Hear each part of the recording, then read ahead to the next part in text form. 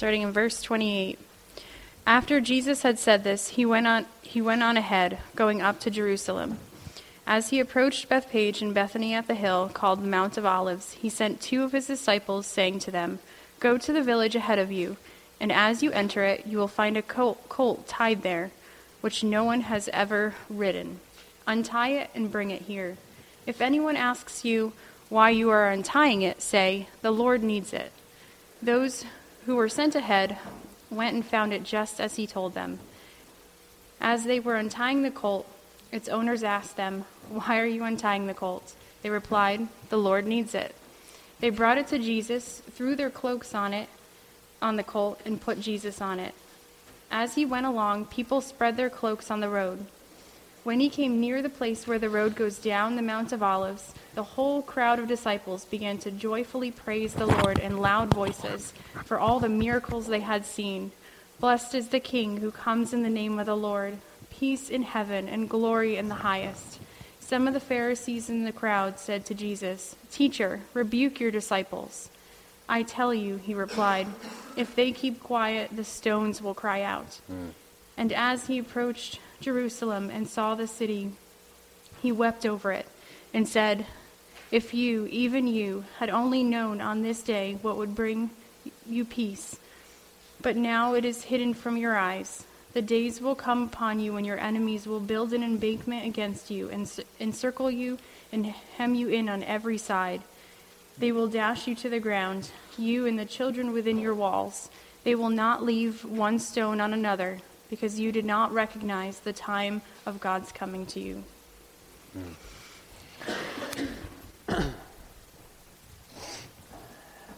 Jesus, we just thank you for being faithful. Just with the calling, Lord, just with the plan. And we know you did it with a joyful heart. You didn't do it grudgingly. It was actually you and the Father, it was your idea. And you joyfully just came to show us the Father's love and the way in this world that will reign forever for all eternity. And we just thank you for your selflessness, for your humility, modeling love and what it truly looks like, and just really revealing to us just this, in our world, it's really upside down thinking. And we just thank you for it. And I pray that you just bless and minister and speak to our hearts this morning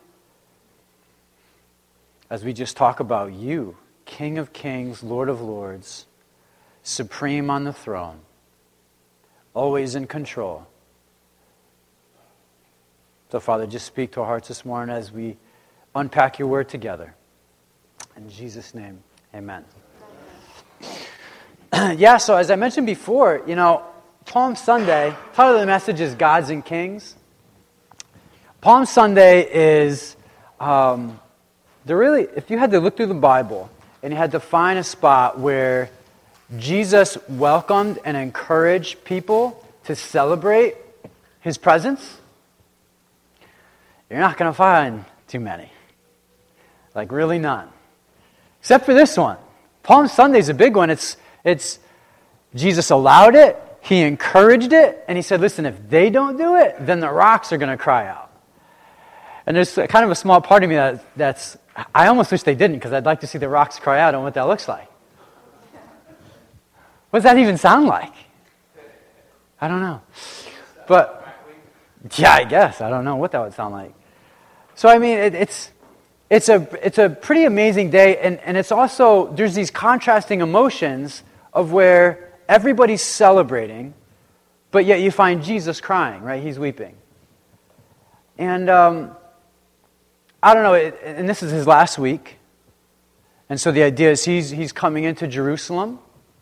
During Passover, which I'll talk about in a minute why that's significant, he's coming into Jerusalem in Passover, and by the end of the week, all these people are climbing trees and waving palms and laying their cloaks down and putting the palms down. They're just yelling, "Crucify him, crucify him." And so all that is just kind of, it's definitely intriguing to me as far as these contrasting emotions of the day, of everybody celebrating Jesus crying, and then by the end of the week, really they just all turned on him. And for what reason, and how come, and what's going on.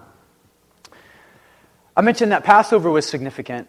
You know, Passover, I came home the other day, and Jaron ran, greeted me at the door. He said, "Dad, did you see what we did today?" I said, "You literally just walked in the door, you know." It's like, "No, I didn't see anything. Like, I got to go to the bathroom. I didn't see anything." And he's like, "Oh, come over here." So he comes and takes me in the other room. And sure enough, on the back door, you can see they had these pieces of paper, all one on the top frame, on the sides, all scribbled in red marker. And he said, "Dad, you know what that is?" I said, "I do know what that is." He says, "Do you know what that is?" He said, "Yeah." He goes, "That's for Passover." I said, "Yeah." I said, "That's exactly what that's for." I said, "Why are you doing that now?" He said, "Well, Dad, it's Easter, and that happened during Passover, you know." So part of, like, you know, their homeschool lesson that they did that day with Julie had to do with the Passover and what was going on. And at the heart of the Passover story was God was delivering them. He was delivering them. They're being redeemed. They were under control, under oppression, just a bad control for 400 years. It's a really long time. So you don't get the pyramids, you don't get some of the amazing wonders that we have without the Hebrews as slaves. They built that. It was on their backs in a really wrong way. And they prayed for years and years, like I said, 400 years. And then God said, "Listen, I heard their prayers. I'm going to respond." For whatever reason, He chose at that time to respond 400 and something years later. And now in the middle of that, He's going to redeem them and take them out. And sort of the last straw that needs to be broken so the Pharaoh can let them go is this Passover, the angel of death. Can you imagine in heaven there's an angel of death? He's going to pass through the land.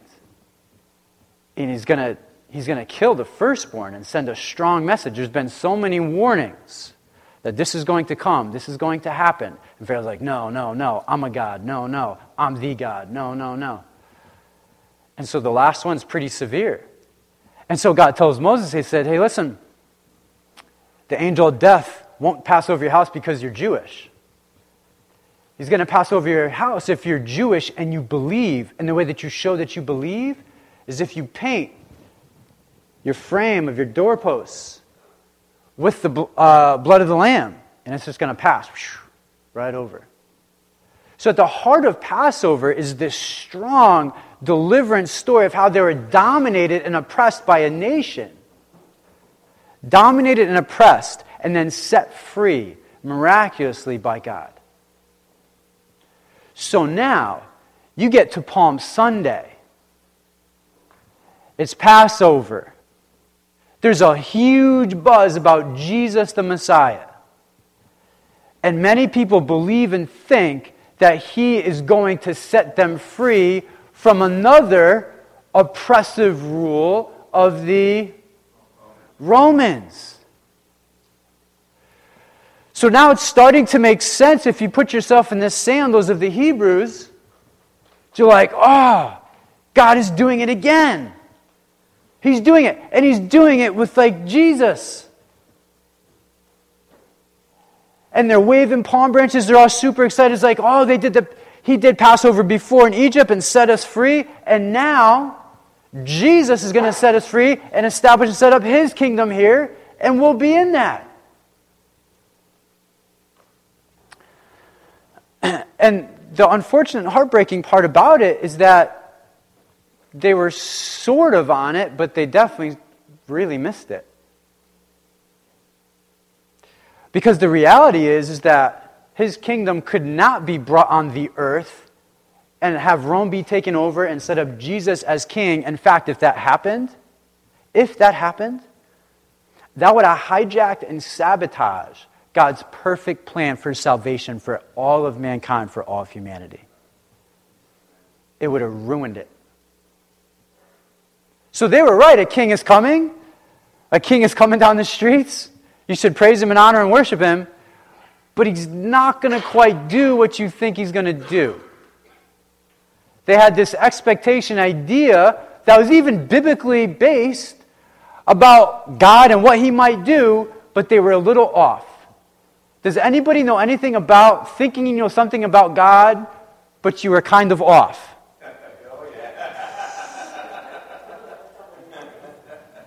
This is a story that I can relate to. I can understand Jesus, and I can understand the Hebrews. And sometimes like your hopes can be so high, and it's like, and listen, I fully believe that the Bible says, put your hopes sky high. Believe in Jesus. Love always hopes. The difficulty is when we have certain expectations that maybe are not completely aligned with the narrative that God has. You see what I'm saying?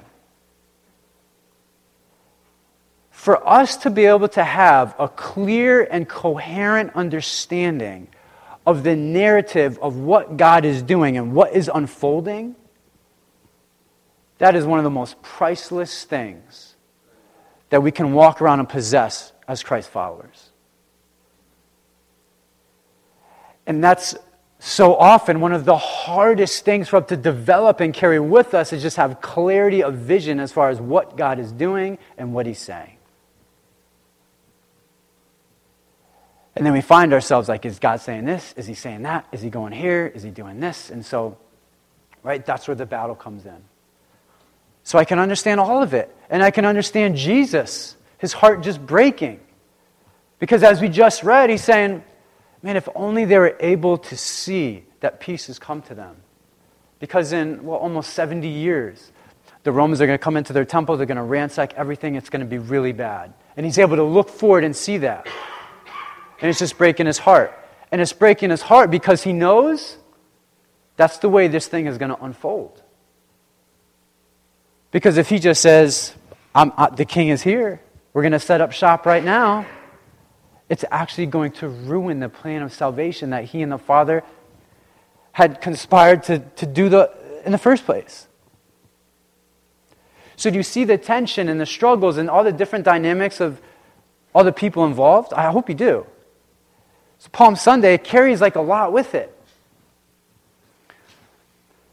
And so I wanted to pull out just a couple of things that I hope encourage your hearts. I want to go just verse by verse on a couple things that Joanna read. And then I want to pull out a couple of highlights.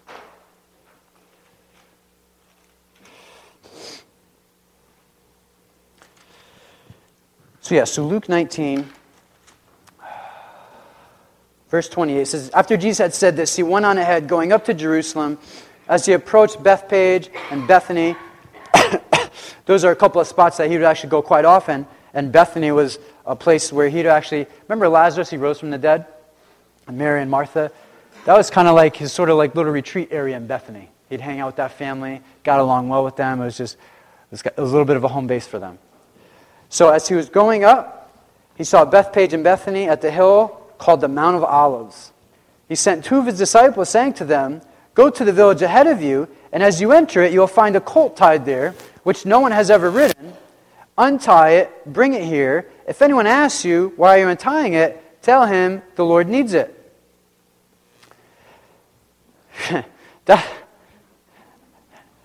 That's not like a formula to go through life and take things and say the Lord needs it. You can see how some people might get that idea or impression. The Lord needs this. Cadillac Escalade, really nice. The Lord needs this. They're never going to take like not nice things, right? But this is the setup that was there, and there's a lot of debate. Did they know? Did Jesus already prior talk to them? Did He not? I don't know. The Bible doesn't really say. But the Bible does say something interesting, which we're going to read on and see. Verse 32 says, those who were sent ahead went and found it just as He had told them. As they were untying the colt, its owners asked them, why are you untying the colt? They replied, the Lord needs it. Seemed to be enough. Right, in every gospel, Matthew, Mark, Luke, and John, Palm Sunday's in all of it. The triumphal entry is what it's referred to. It's in all the gospels. It's pretty rare to actually have one event in all four, but this one is. And there's no evidence that there was a difficult, as soon as they said the Lord needs it, okay. Verse 34, they replied, the Lord needs it. Verse 35, they brought it to Jesus, threw their cloaks on the colt, and put Jesus on it. As He went along, people spread their cloaks on the road.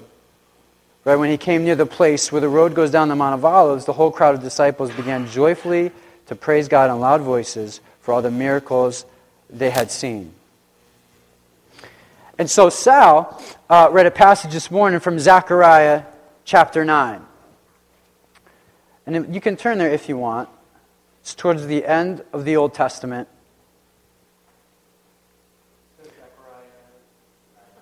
9:9. And so the reason why that's significant, because you might be thinking, well, why a donkey? Like, that's kind of what? Gods and kings. Who's going to do a presidential inauguration with, like, a Ford Escort? Like hoopty ride going down. Who's going to do that? Like, you want to send a message with when you show up. There's a lot of pomp. There's a lot of, stuff. It's elaborate. There's lights. There's famous people. There's just lots of money. You're intended to create a scene where people see and are like, whoa, they're important.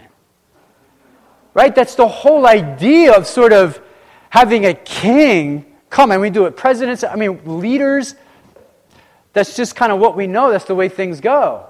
You sort of let people know your importance by the amount of a show that you can have. And here you got the King of Kings, Lord of Lords, who created the universe, who created the donkey, and all the people there. He says, you know what? I'll ride in on a little mule. One that's never been ridden. That's the way I'm going to show up. There's something interesting about that. It's intriguing. It's very humble. It's going on there. Zechariah 9:9 gives us a little bit of a clue. It says, "Rejoice greatly, O daughter of Zion. Shout, daughter of Jerusalem. See, your king comes to you, righteous and having salvation, gentle and riding on a donkey, on a colt, the foal of a donkey." You know what's interesting about that is that Jesus was not primarily concerned with completely convincing and showing everyone that he is the king and judge of the universe. He was not primarily concerned with delivering that message with awe and splendor and amazingness. He was primarily concerned with making sure that what God the Father had spoken prophetically 400, 500 years earlier came true exactly the way God the Father said it should get done. No matter how it made him look. So Jesus' thought was, hey, listen, this is a time I'm going to embrace the celebration. It's going to happen. But in the middle of it, I'm not going to be looking for myself to be puffed up. I'm going to be looking for the truth of God to be further enhanced and greater revealed. That's what men and women of God, that's where they're focused. That's where their hearts are. They're not looking to increase their stage or their platform. They're tirelessly spending themselves and praying and seeking the Lord's heart and saying, Father, how can you be increased with what you're bringing through my life? And so often, because we live in a culture where it's just so entertainment driven and so much Facebook and so much Twitter and so much of whatever everybody's seeing, that sometimes we get caught up in, how does it make us look? And, we get just really in awe by people and who they are and just get starstruck too easily and all this stuff. And Jesus' primary concern is, hey, listen, what is my assignment and how can it be true to what the Father has called me to do and what He's called me to? Man, that's where we got to be. That's where our heart's got to be. It's like, hey, listen, I created the whole universe. I got to ride on a mule? Not a problem. I'm going to ride on a mule. I'm riding on a mule. And everyone's going to be celebrating.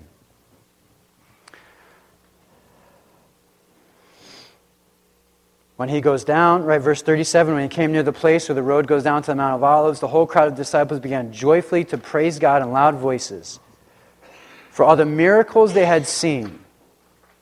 Verse 38, blessed is the King who comes in the name of the Lord. Peace in heaven and glory in the highest, or Hosanna, Hosanna. And they're quoting verses and phrases from Psalm 118. God, save us, save us. And they're thinking, man, establish your throne and your government. Let's do it. You're rolling in like this now. We're setting it up. And so it's nice that they're giving God praise and honor, but unfortunately, they're not able to see the full picture and entire narrative. So Jesus goes, some of the teachers in the crowd said to Jesus, "Teacher, rebuke your disciples." "I tell you," he replied, "if they keep quiet, the stones are going to cry out." Like I said, I kind of wish that happened.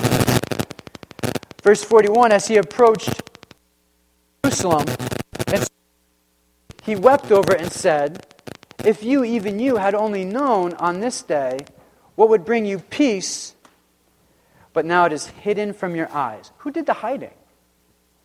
Right? Who did the hiding?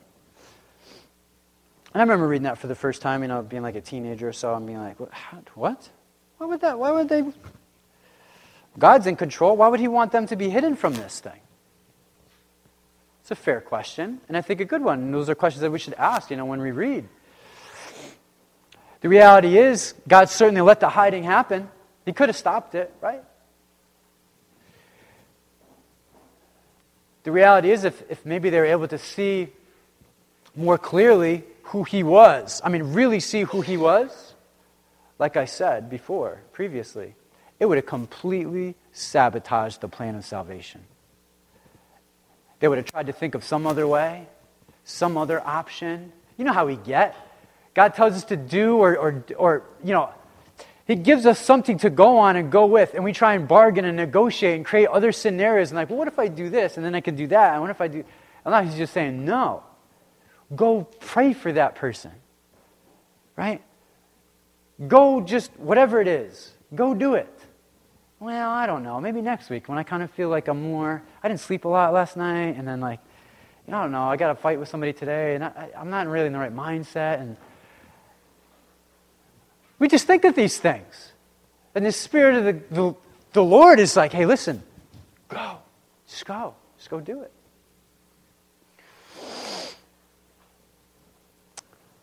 And then Jesus, right, we said he's crying. As he approached Jerusalem, saw the city, he wept over and said, "If you, even you, had only known on this day what would bring you peace, but now it is hidden from your eyes, the days will come upon you and enemies will build an embankment against you, encircle you and hem you in on every side." It's just a sad sight. "They will dash you to the ground, you and the children within your walls. They will not leave one stone on another because you did not recognize the time of God's coming to you." Ugh. It's just heartbreaking, right? It's just heartbreaking. So that's what he's crying about, It's just heartbreaking. And so there's just two quick takeaways that I just wanted to share with you. One is, it just moves my heart. I totally appreciate when I can see Jesus being worshipped. Even if they didn't get what they were doing, mentally they didn't have it all figured out, they were still worshiping and giving him praise, glory, and honor. I just love seeing that. It's just such a powerful thing. Turn to Revelations 19, okay? I bet you didn't think you were going there on a Palm Sunday. Revelation 19. I just want to read some stuff for you there. I want to give you an idea. I just want to give you an idea, we've said it before here, it's been said a lot. When you're famous in heaven, God knows, he just knows some of his saints. Like we've talked about Daniel before. Man, just what an access that the prophet Daniel had to when he prayed. Heaven sent out archangels to deliver the message of the prayer. He has a prominent place in heaven just in prayer. Archangels, 2 of them got sent to make sure that the answer to his prayer got delivered to him. There's just some people that are going to be, and we don't know them now. They're not on the news. They're not on social media. They're completely famous in heaven. And and there might also be some that are famous here and, be a name in heaven. But I'm telling you, there's going to be some amazingly just crowned people in heaven that everyone around the throne room of the Father would be like, that was a faithful saint. Man, unbelievable. And so many times, we think that, being faithful in the Lord's eyes and just carrying out what he calls us to do, it's going to earn us some sort of, spotlight. And a lot of people do it, honestly, just for the spotlight. And how sad is that, right? It's just all jacked up. It was never about us to be like that. So I wanted to read you a passage. Yeah, he comes in on a mule on planet Earth, But I just want to show you what it looks like in heaven just for a minute. Because sometimes that helps to talk about the King of Kings, Lord of Lords, and what it's like in heaven all day, every day. Because that's a powerful picture. So I'm just going to read for you, okay? There's not going to be much like dialogue here. I just want you just to take it in. It says, after this I heard what sounded like the roar of a great multitude in heaven shouting, Hallelujah! Salvation and glory and power belong to our God, for true and just are his judgments. He has condemned the great prostitute who corrupted the earth by her adulteries. He has avenged on her the blood of his servants. And again they shouted, Hallelujah! The smoke from her goes up forever and ever. The 24 elders and the 4 living creatures fell down and worshiped God, who is seated on the throne, and they cried, Amen, Hallelujah. Then a voice came from the throne saying, Praise our God, all you his servants, all you who fear him, both small and great. Then I heard what sounded like a great multitude, like the roar of rushing waters, and like loud peals of thunder shouting, Hallelujah! For our Lord God Almighty reigns. Let us rejoice and be glad and give him glory. For the wedding of the Lamb has come, and his bride, that's us, has made herself ready. Fine linen, bright and clean, was given her to wear. Then the angel said to me, Right, blessed are those who are invited to the wedding supper of the Lamb. And he added, These are the true words of God. At this I fell at his feet to worship him. But he said to me, Do not do it. I'm a fellow servant with you and with your brothers who hold the testimony of Jesus. Worship God. For the testimony of Jesus is the spirit of prophecy. Just a little bit further. I saw heaven standing open, and there before me was a white horse, whose rider is called Faithful and True. With justice he judges and makes war. His eyes are like blazing fire, and on his head are many crowns. He has a name written on him that no one knows but he himself. He is dressed in a robe dipped in blood, and his name is the Word of God.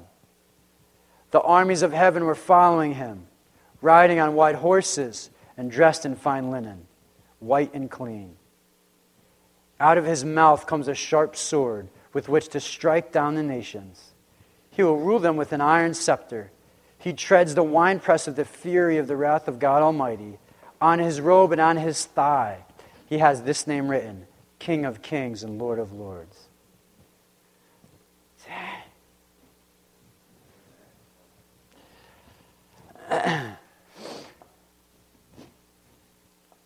Revelation is the only book where it says, if you just read this, no commentary needed, you just read this, you will be blessed. It's the only book in the Bible that says that. Doesn't mean that, you shouldn't learn what it says and with the context and the people. But I'm saying there's something uniquely powerful about just reading, just shutting things off, just sitting and putting our minds where heaven is and having the Spirit just bring an awakening and just bring clarity to what the truth of this thing really is. It's powerful. It's really powerful. So he wants to come on a mule? Go ahead. You see what it's like in heaven. It's powerful. It's powerful. So it's always so good and so healthy for us as individuals, sons and daughters, man, to give him praise, glory, honor, worship, and just come before his throne. It's happening all the time anyways, for all time. And the amazing thing is when we choose to engage there, and if we choose to come out of this, and when we choose to allow ourselves to come into his presence, it brings a perspective, it brings healing, it just brings a release of so many things that the Spirit inside of us is dying and crying out for. And so I just hope from all of that you can just feel the Spirit's tug on your heart to say, listen, it's so important to be before the King of Kings, Lord of Lords, and just worship. It's just so important.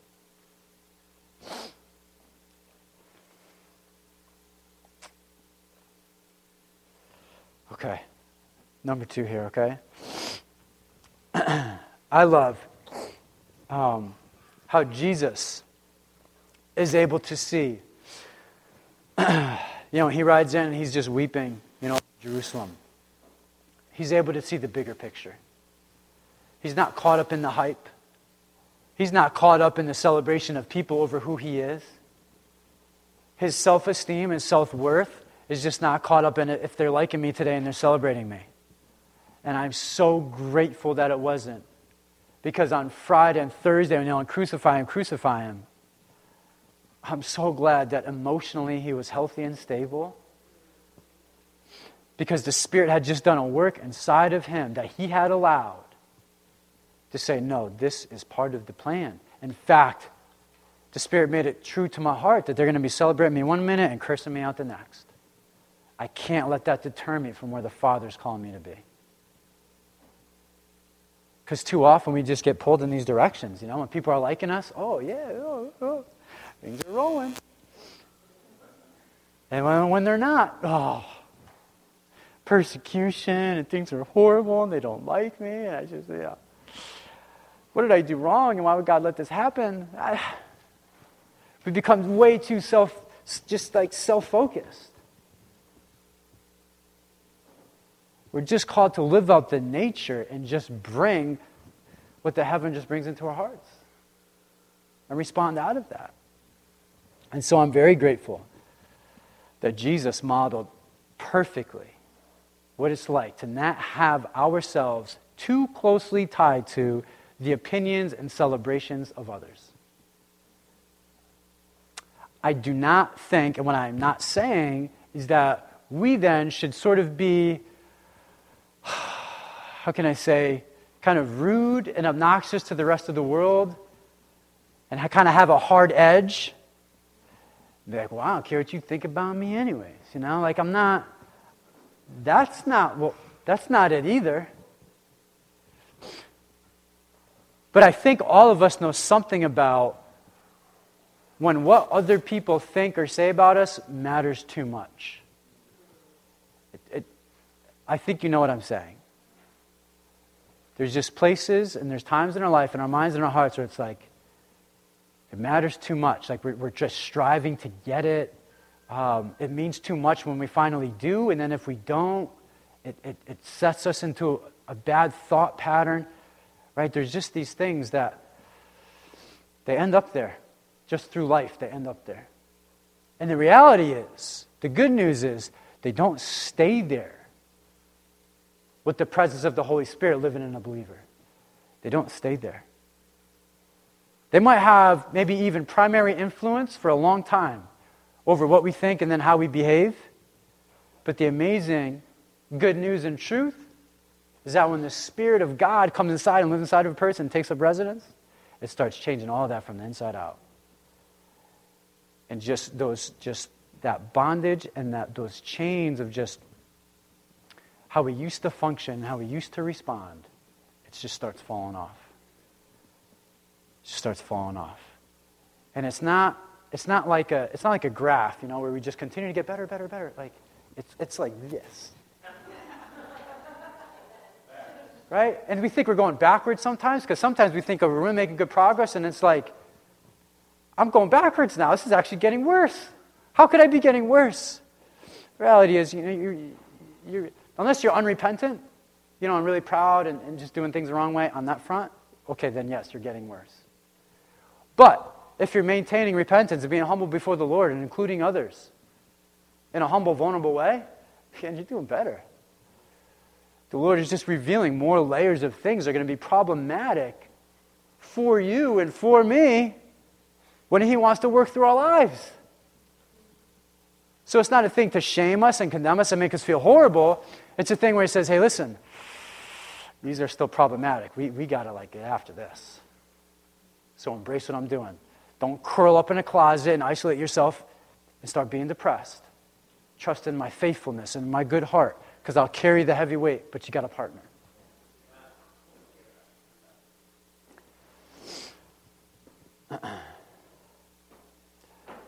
So those two things I just really enjoy and love about Palm Sunday. The recognition, celebration of His kingship and His lordship, I love it.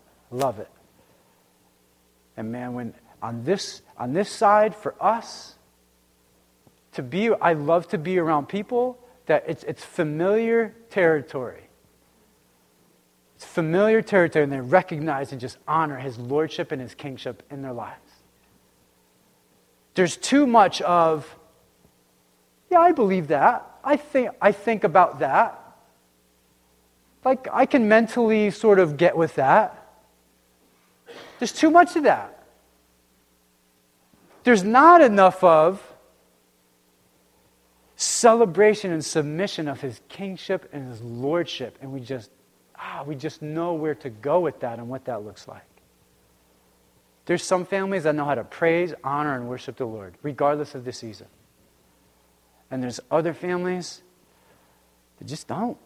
They might know what they're supposed to believe and what they're supposed to do, but they're still trying to figure out how to actually do that.